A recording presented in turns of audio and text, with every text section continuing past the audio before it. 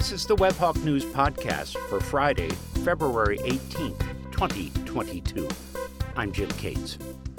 Don't take that mask off just yet, but be alert for possible changes to UW-Whitewater's COVID-19 protocols.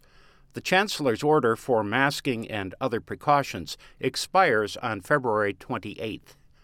The Emergency Operations Committee is looking at easing those requirements, and any changes will be announced by next Friday, February 25th. Some Wisconsin school districts and local governments are loosening mask requirements as cases of the Delta and Omicron variants fall. The UW-Whitewater football team led NCAA Division III in both cumulative and average attendance during the 2021 season. The team drew nearly 70,000 fans to Perkins Stadium for home games. The Warhawks averaged 6,975 fans over 10 home games, including 6 in the regular season and 4 in the NCAA playoffs. The team's total attendance of 69,754 was nearly 18,000 more than in its closest peer. It's believed to be the most attended season in school history, passing the 2016 team, which drew 51,459 fans.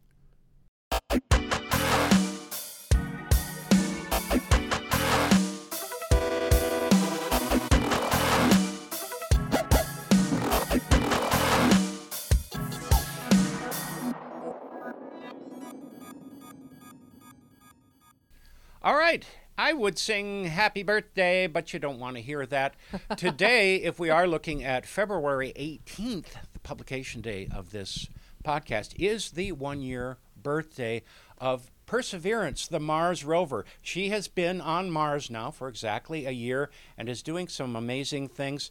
Space Case Sarah Treadwell is with us again. Welcome back. Thank you. And I know Perseverance is close to your heart in so many ways, but one especially is that she is focused on the stuff that you are most passionate about, which is the biology or the historic biology of the planet Mars. Have there been living organisms on Mars? And that is specifically the focus of her mission.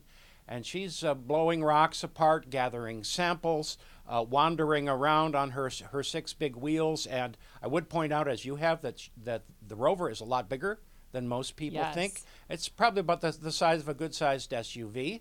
Mm-hmm. And you were fortunate enough to talk to a couple of Perseverance scientists. Yes. Lydia and Aaron, Yes. both of whom are graduate students and are doing some amazing things with the rover, guiding her around, examining rocks, gathering samples, helping the scientists at the Jet Propulsion Laboratory figure out, where we're going next on the mission. I understand that the Perseverance rover has at least another good year to go in gathering stuff up. And to me, the most exciting part of the mission is that sometime in the fairly medium-term future, maybe 6, 8, 10 years, we may be able to send a rocket to Mars, which will gather up all the samples that Perseverance has gathered and bring them back to Earth, which is beyond cool. And that will be a first. Yeah, so tell us about these 2 young scientists you got to interview. Yeah, Aaron and Lydia were phenomenal guests to have and talk about what they do on Perseverance. They both do work in astrobiology. Aaron was more focused on, I would say, like geography kind of work, and Lydia does more molecular science, more chemistry-based science. But they both were very eager and willing to share the work that they do on this rover. Essentially, they work on Mars. Mm-hmm. Yeah. I was just like nerding out. I just was like, you guys are so cool. You're like rock stars. That was a pun. You're like rock stars. There you go. Yeah. Mars rock stars. Yeah. And the amazing thing is, if you see the video, and NASA is very good at video multimedia, translating stuff for ordinary viewers and listeners and people like me, the rover came down in what obviously was an ancient lake bed, and you could see the ingress of the water and the delta in what previously apparently had been a crater, and where it comes out. And I'm thinking, wow, this doesn't look so different from lake beds on Earth. So we know it was a lake at one time, and Perseverance now has the capability to actually drill into the planet for a little bit, not real deep, but to gather some samples, put them in tubes, store them away, and at some point we hope we can go pick those things up. But of course, in the meantime, we have certain ways to examine them through various cameras with spectrography. Spectrography. Essentially they're shooting a laser at the rocks, and based on different responses that they get back visually, audibly, the data that it's collecting from that, it can help them determine what the composition of the rock is and help them choose which rocks they want to do a core sample drill into. I was going to say, she landed in Jezero Crater. That's the name of the crater that they chose for her to go into. And it is, if you see an aerial map, like you said, it's very obvious that it was water motion that carved out this crater. So the thinking was that if we put her there, she might find, hopefully, maybe, fossils of stromatolites, which when Mars potentially had water, we also know that stromatolites were forming at the same time on Earth, which it's basically a bacterial buildup. And the idea is maybe she'll be able to find something similar on Mars that we know was forming on Earth, because that's good astrobiology science is looking for, we're not driving her into caves and looking for little green men. So that was why it was very exciting for them to get her to land in a spot that was so scientifically interesting, but traditionally we haven't been able to land rovers in such unique spots. So she was just decked out with the coolest, latest technology to get us into Jezero Crater, and she's been wandering around there for a year now. Excellent. Yeah. Excellent. Okay, let's play this interview. We'll come back afterwards. So I'm Space K Sarah. I go by Space K Sarah because I am a space fanatic. And I am so thrilled to have both of you here with me, Aaron and Lydia, who both work on the Perseverance rover. And so I would love for you both to introduce yourselves and tell us a little bit about what you do on Percy. Absolutely. So just like Sarah said, my name is Aaron. So I'm a PhD student at McGill University, which is up in Quebec in Canada. So I'm a fifth-year PhD student, so a little late in my degree, wrapping up soonish. I'm in a program called Earth and Planetary Science, and I've chosen to focus my research in the astrobiology field. So I'm primarily studying regions on Earth that simulate other planets in some way, so that we can understand the biology in those systems and use them as a blueprint to understand other planets. And because my passion is Mars, I study places specifically that look like the Martian surface here on Earth, so that we can better direct Perseverance towards the places on Mars that will give us the best chance of finding signs of ancient life, which is the mission's primary objective on Mars. So that's a little bit about me. On the rover, I joined the team on an instrument team called SuperCam. So if anybody has seen a picture of the rover, right at the top, there's a big long mast, and then what you would imagine is kind of the Cyclops eye. That is the SuperCam instrument, and it is a bit of a Swiss Army knife of science. It does a lot of different techniques. It shoots lasers at rocks and collects that light back in a spectrometer. Because that's not cool sounding at all. Shoots lasers. It does. We shoot lasers at rocks on Mars. I do it from my bedroom. It blows my mind that this is something that you can do as a grad student. But what that laser does is it gets cooler. It is a teeny tiny little explosion on the surface of the rock. And as the light passes through, that little tiny explosive burst, that gives us information about the chemistry. We can also measure the mineralogy. And also we take photographs, so we get really great information about the texture of the rocks, the color, how all the grains are fitting together. And all the scientists on the team then come together and analyze that whole suite of data to understand what makes up those rocks and how they formed. And that gives us a history of the planet to better understand it. So that's my main role on the team. But something that's really lovely about the Perseverance mission is they're very encouraging, especially to young scientists, to pick up other roles on the mission. So I also get to play targeting scientist. So sometimes I call in and I'm the expert on the line, and I get to pick out the specific rocks that we're going to analyze with all the instruments on the rover. So I get to come in and bring my scientific opinion and select the rocks that Perseverance is going to analyze. Sometimes I'm the tactical documentarian, which means I'm the scientific note taker for the day. So I just get to sit as a fly on the wall, listen to all the other experts on the mission, discuss the science, and I just take mad notes so that it's codified for anybody in the future who wants to go back and read about the mission, go through our logs, go through the thinking process. Those notes are taken by people like myself and others on the mission. So primarily I'm with the SuperCam team, but NASA, the team, is really incredible in giving us opportunities. And so I've trained for a couple of other roles and get to wear a couple different hats. Oh my God, that is so impossibly cool. I am in utter awe. We also have with us Lydia, who also does work with Perseverance. And welcome, Lydia. Would you like to tell us what you do? Hi, I'm Lydia, and I'm a third-year PhD student at the University of Florida. My research is also focused on astrobiology and studying environments on Earth that sort of resemble environments on Mars. I'm in the geology program here, and specifically, my research focuses on finding molecules in Earth rocks that look like molecules that we might look for on Mars to represent life. So all life that we know it on Earth is made up of organic molecules, which are molecules made up of carbon and hydrogen and oxygen, and some nitrogen and sulfur. So I use rover-based techniques to look for these molecules in Earth rocks so that when we look for them in Mars rocks with the rovers, we know what we're looking for.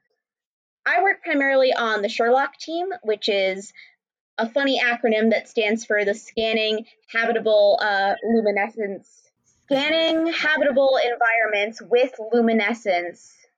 NASA's so good at these acronyms, by the way. Like, take your backronyms. You come up with a cool word and give it a meaning.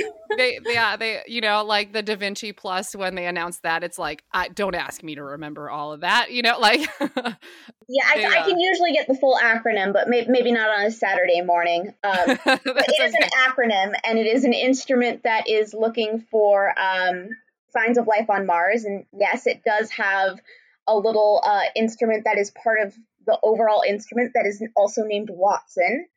So SHERLOC is looking for signs of my life with Perseverance. So that's something that's very exciting. I joined the mission not too long ago. I joined the mission about a year ago. So Percy's landing anniversary is really close to my joining the team anniversary. So that's really exciting as well. Both of you and what you do is so freaking cool. That to me is like rock star status. I have kind of not super technical questions for you because I am really interested in just kind of knowing more about your thoughts and your opinions. So first of all, I do want to know, do either of you know, will she sing herself happy birthday on her anniversary like Curiosity does? That is a good question. We'll have to wait and see. My inkling is no. I think that the Curiosity happy birthday song, it happened a couple times, and then there's kind of these internal discussions of like, it's actually kind of like labor intensive and takes a lot of power. So it's like, so it's like, well, maybe we want to focus on, doing science and looking for signs of life. So I don't know. We'll have to wait and see. But, NASA always surprises us, or they hide little messages in the rovers. Exactly. So maybe there's a little Easter egg waiting for all of us. And that was actually going to be my next question. So what were your favorite Easter eggs on her? Lydia, I'll start with you. What was your favorite Easter egg of Percy? Because she had a lot. Well, the one I remember the most is the parachute when it opened up. The red and white colors of the parachute as Percy was landing spelled out JPL, which is the NASA center where a lot of the rover was built.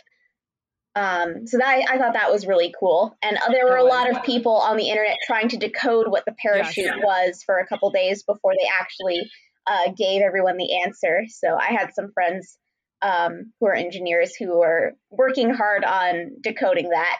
Oh, that's awesome. How about you, Erin?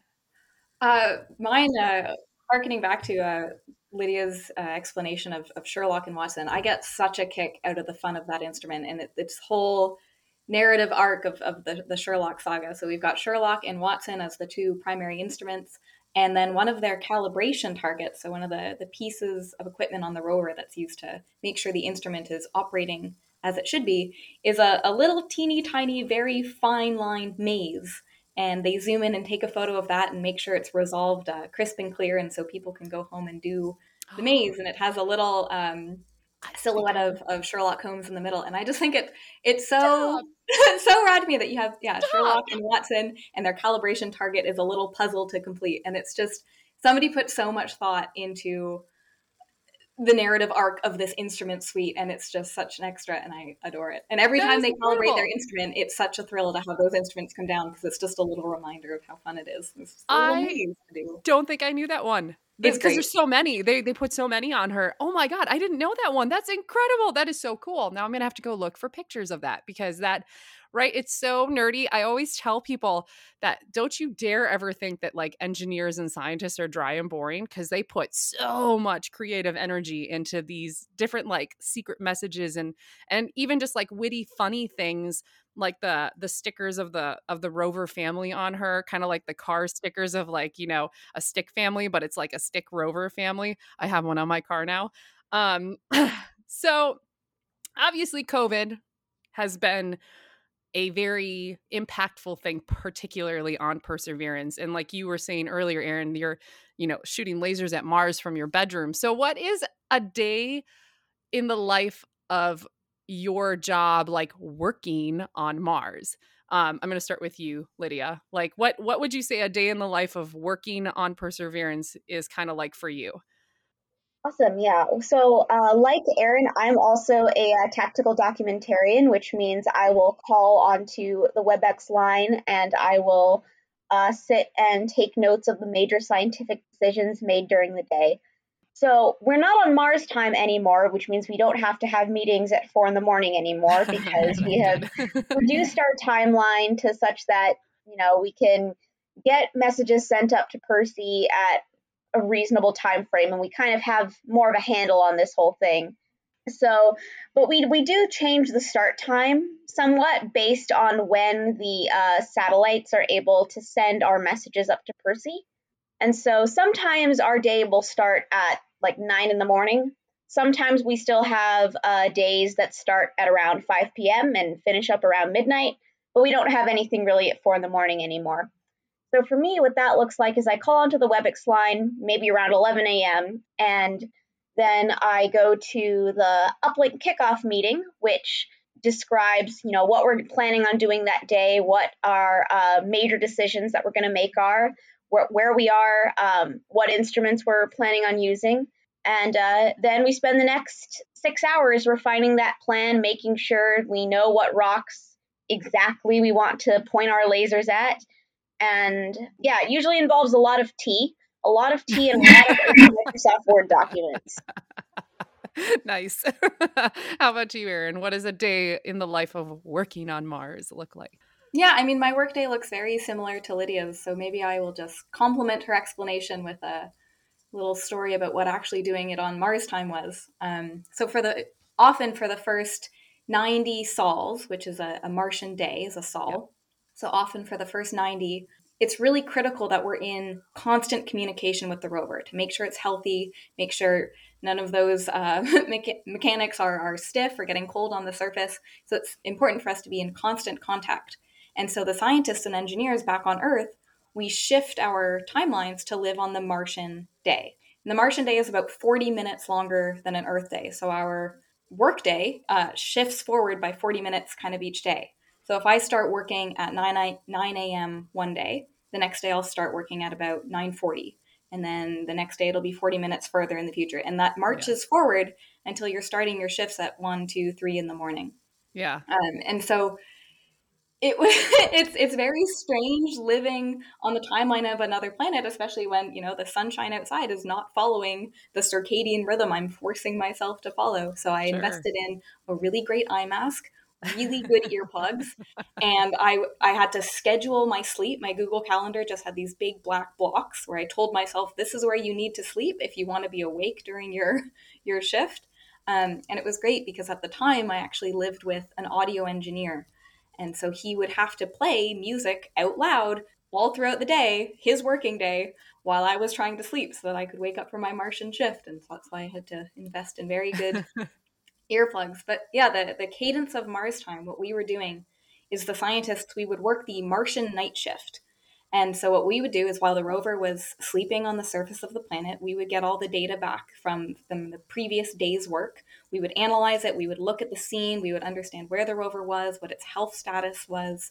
We would select the rocks. We'd come up with a laundry list of activities we want to do the next day. So we'd spend the whole Martian night deciding what the rover should do the next day. Then we would uplink those commands to the rover, send them over via the satellite network Lydia mentioned. And so when the rover woke up in the morning, it would have this list of activities to do, it would execute them, and then send us back a report at the end of its day.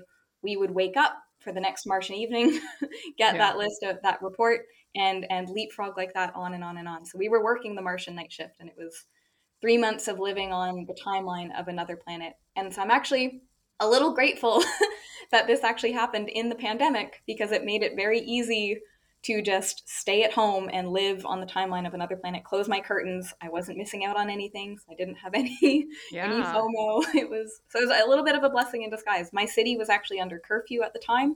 So I couldn't go outside anyway. So it was the perfect time to send my mind to another planet and live the Martian night shift. What would you say has been your favorite moment in Perseverance 1 year history and your least favorite moment so far? And I'll start with, Erin, if you want to go first, you can go first this time. Oh boy. Probably very similar moments for favorite and least favorite. I'll start with my least favorite because it came first chronologically. And so one of the incredible things about the Perseverance rover mission is it is the first step of a much larger program called Mars Sample Return. Mm-hmm. So Perseverance is driving around, and when we encounter a rock that is particularly compelling and exciting, we will drill into it, extract a small core sample, and store it inside of the rover. And in about, I guess a year from now, we're going to drop off a pile of rocks on the surface, and a future spacecraft will then travel to Mars, pick up that pile of rocks, and deliver it back to Earth so that scientists back here with all the power of our terrestrial laboratories can analyze these Martian samples. A very important, very exciting, very novel part of this mission. And it's huge. It's critical to the science that we want to do.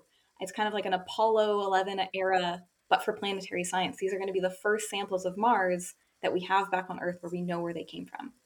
But our first sample, when we drilled into Mars the first time, we were ecstatic. We were very excited. We retracted our drill, looked inside, and it was empty. And so the sample we had tried to collect, it was gone. And it was a couple days of, it wasn't chaos because it's very organized chaos, but there was a lot of questions. Where did this rock go? We thought we'd picked it up. And so we backed the rover up a little bit. We took photographs of the whole area to see if we had dropped it. And we couldn't see any evidence that the rock had fallen or been dropped. So we eventually just had to conclude that it was very likely that the percussive motion of the drill had just ground the rock into dust and it had blown away. So our very first sample, our first attempt to bring a piece of Mars back to Earth had just dissolved and blown away in the light Martian breeze. So it was a bit incredible, but it was kind of disappointing. But NASA, true to their spirit, it turned into an opportunistic sample. So we had this empty tube, but we sealed it shut anyway, and it's going to come back to Earth as a sample of the Martian atmosphere. Oh, so we didn't get a rock in there, but now we have a wonderful sample of Martian air that we can measure and better understand the climate and how the atmosphere is developed. So in contrast, my then favorite moment of the mission was when we next tried to core and we were successful. We learned from that first attempt. We picked a rock that looked harder, more cohesive, more structurally sound. For the second attempt, we wanted to be really sure it wasn't going to crumble and blow away. And sure enough, we drilled in. It was a beautiful smooth core. It pulled out, it filled the tube, it sealed perfectly. We stored it in the rover. No fault, it was just incredible feat of engineering of this rover drilling into a rock and caching this sample on another planet 340 million kilometers away. Yeah. And it was just such an incredible moment in planetary science. And I can just imagine the number of PhD theses that will be written on this core sample when it finally comes back. And knowing that I was a small part of getting it back here is just such a thrill. Yeah, to save on time, instead of asking you your least favorite and your most favorite, I'm going to ask this question to Lydia just instead. If you get the chance, and I think probably a lot of you will, get a chance to see these samples for real, finally, how do you think that's going to feel? How is that going to make you feel? Like seeing something actually in person, as opposed to all these pictures you get back, all the data you get back, right? You know, it is real, but it's kind of hard to connect with still images and stuff like that versus seeing something three-dimensionally in front of you. How do you think that's going to make you feel? Yeah, I think that's going to make me feel amazing. So I actually have a little piece of Mars already. So I have a little piece of a Martian meteorite. Not from Perseverance, but right. This was an undergraduate graduation gift from a family member. But so there are I have one of those. It looks just like that. Right. I have mine too right here. Yeah, so for those who don't know, so sometimes when meteorites like hit other planets, so lots of craters on Mars, and some of those impacts spew up bits of rock so far into the atmosphere of Mars. Mars's atmosphere is really thin, so that some of these pieces of rock are able to escape into space. And so there are some meteorites floating around out there that were originally from the surface of Mars and were blown up there by another impact. Sometimes these will hit Earth. Sometimes we get pieces of the moon this way from impacts that hit the moon, and then bits of the moon end up on Earth. And so these are one of the rarer types of meteorites. Are called lunar meteorites, and Martian meteorites. And so you can actually buy these online for not that much money. So you can buy like a really small one, I think, for like about $40, maybe $50. And so I have a little piece of Mars on my windowsill. But I think getting that's not really something I really use for science, because it's been for my science. Other people do study Martian meteorites. But for me, that one has been so altered by heat from multiple impacts, from being impacted, sent up into space, and then falling onto Earth again, that I don't think it really has organic molecules, which is what I'm looking for. So I think to have a pristine piece of Mars that I'd be able to run experiments on, oh man, that would be amazing. Do you think you're going to cry? I feel like I would cry. Yeah, seriously, like I think I would cry. I cried when Perseverance landed. So me too. Me too. I think I cried when we first heard the microphone recording of the wind. Yeah. So if I ever am in the same room as a Martian sample, I'm just going to be a scientific mess of emotion. Yeah. The wind audio was amazing, because for me that was something that made the rover actually feel so real. Like it's one thing seeing pictures. But for me, just like hearing like the wind like move over the surface of Mars and be able to like hear that and close my eyes and imagine myself there, that just made it so much more real. Yeah. I'm a very audio oriented person. So yeah, definitely. It grabbed another sense that we haven't had a chance to utilize before in exploring Mars, if you will. Yeah, same. Like when she landed, I was just a mess. It was such an exciting time. All right, I have one more question. This got way more scientific than I actually anticipated it to be. You guys are phenomenal. Like you both have solid SciComm careers for sure, on top of your already spectacular careers. Okay, this is extremely hypothetical. I'm going to go on the record and say that this isn't real. I'm just making up a scenario just for fun. Say a sample comes back and it's got a virus and we have a zombie outbreak. Don't worry, the humans survive. But then a movie's made. Who plays you in the movie? Me. You play yourself? You're not going to have another actor play you or actress during non-pandemic times, so I can't imagine any production about me that I wouldn't play myself. She's like, oh my God, how dare you imply that I would have someone fill in for me? I would do it. It has to be a musical. Talented. It has to be a musical, though. Oh, okay. Wow. Okay. So you're going to be like PsyCommers, astrobiologists, and actresses who also sing. I love this. Yeah. Like that. That can be exclusive to Lydia. I have no musical bones in my body. I will not participate well in the Oh, maybe we'll have comedic relief. well, maybe we'll make it a series instead, and we'll have that one token musical episode, right? And that'll be your moment to shine. Who would play you, Erin, if there was a movie? My gosh, I don't. The first that comes to mind is Jennifer Lawrence, because she was just such a great astrophysics student in Don't Look Up. I think she captured some of the drudgery of grad school is great, but there's moments of darkness and difficulty, and I think she captured some of that vibe really well at times.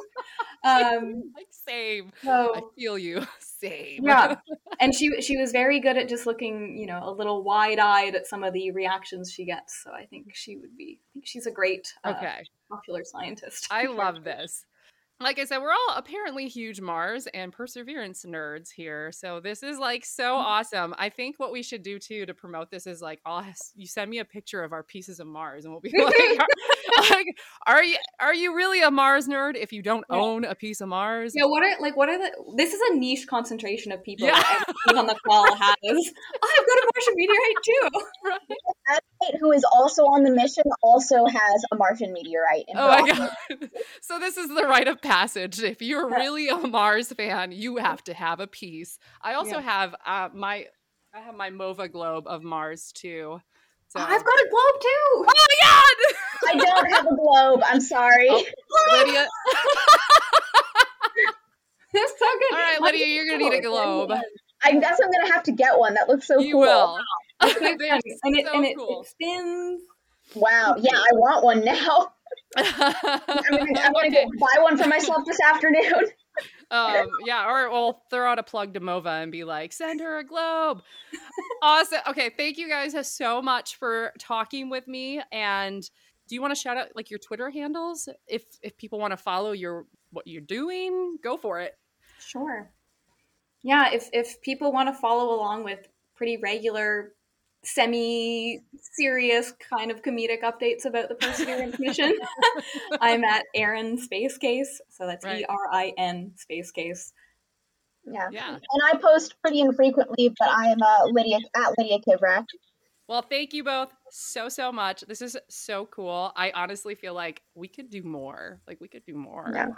I see potential here. More than happy to. Yeah. All right, that was great. One thing I wanted to ask you, Easter eggs. Yes. Little hidden markers and symbols and signs put in by the crew.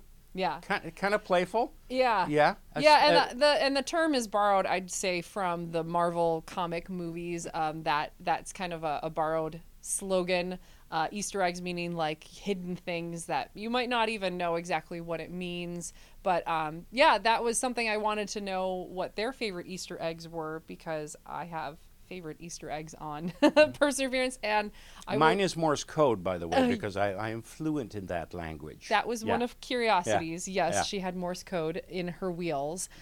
But the Easter egg that was shared in this interview, I did not know that one existed. That was a new one for me, that someone shared their favorite. Erin shared her favorite Easter egg. So it was, you learn new things every time you talk to somebody. Absolutely, you certainly do. You're interviewing two women. Yeah. And we're still, the film Hidden Figures, about the African American women who were prominent in the moon missions and uncelebrated at the time, mathematicians. This is still engineering particularly is still somewhat of a male-dominated field. Have you talked to women about what it's like to work in this environment? Because obviously, as we know, it's changing. But it hasn't changed, certainly not proportional to the population. Yeah, I know actually another science communicator who she was an engineer before she switched to science communication, not because of any difficulties that she had. It just kind of was her career path. However, she speaks to often about how when she would go to her engineering classes at MIT, she would be the only girl in the room. And so, yeah, there's still definitely some barriers there when it comes to these STEM fields. The studies have shown still that if you ask a child to draw a picture of a doctor or an engineer, they're almost always going to draw a male figure first. So there's still some work we have to do. And that's, absolutely why this was so cool to talk to two very young, accomplished women who were just...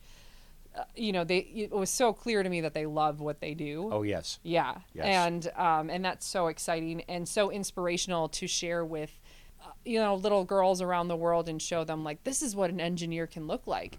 This is what a scientist can look like. And that's also something that I really enjoy doing as a science communicator. Absolutely. So in your heart of hearts, what's next for Percy? What and I know everybody at NASA is thinking, okay, and graduate students and scientists all over the world, this is such a big collaborative effort. Yeah. Everybody's thinking, what can we find, or what should we look for in the, at least the second half, or she may live longer than that. Oh, yeah. Of the mission? What are we looking for? I was going to say that is one thing that I think NASA's pretty good at, is that they build these crafts that last way longer than their missions are originally designed to do.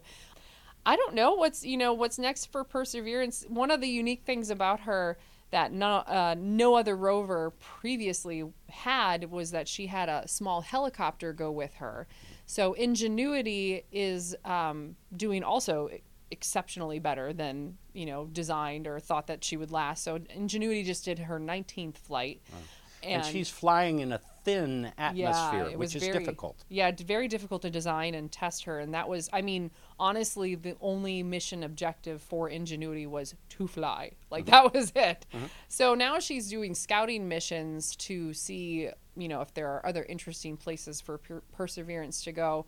I don't know. I would think that they're obviously going to keep trying to push the limits of where they want to get this craft to go and take samples. There are obviously only so many sample tubes. They're extremely sterilized sample tubes that so there's a limited amount.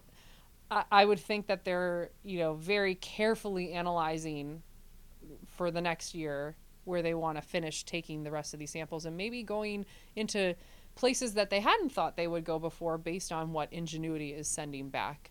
Now, how far has the rover gone in terms of travel distance from its landing? There is actually a map. You can go online and see like where she's been, where she currently is, where she's planning to go. She, to my knowledge, I can't remember the distance, but she kind of did a little bit of a circle. She did a little bit of a loop. And now I know she's heading up towards the base of the delta.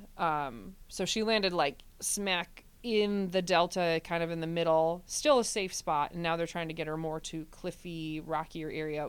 Something that's very interesting people don't know too is there are so many different topography features to Mars, and there are huge sandy areas that rovers can't drive through. So they can't just drive straight shots across different areas on the map, because there are some spots where I don't remember if it was Spirit or Opportunity, but one of those two got stuck for months in a sand pit, and they had to wiggle the wheel over and over and over and over and over and over until it finally was able to get out. So you have to be very careful where you send your rovers, because they could get stuck or their wheels can break. Or we want them to keep going because there's so much more to find. There is. Okay. There's so many questions. All right. Space Case Sarah, Sarah.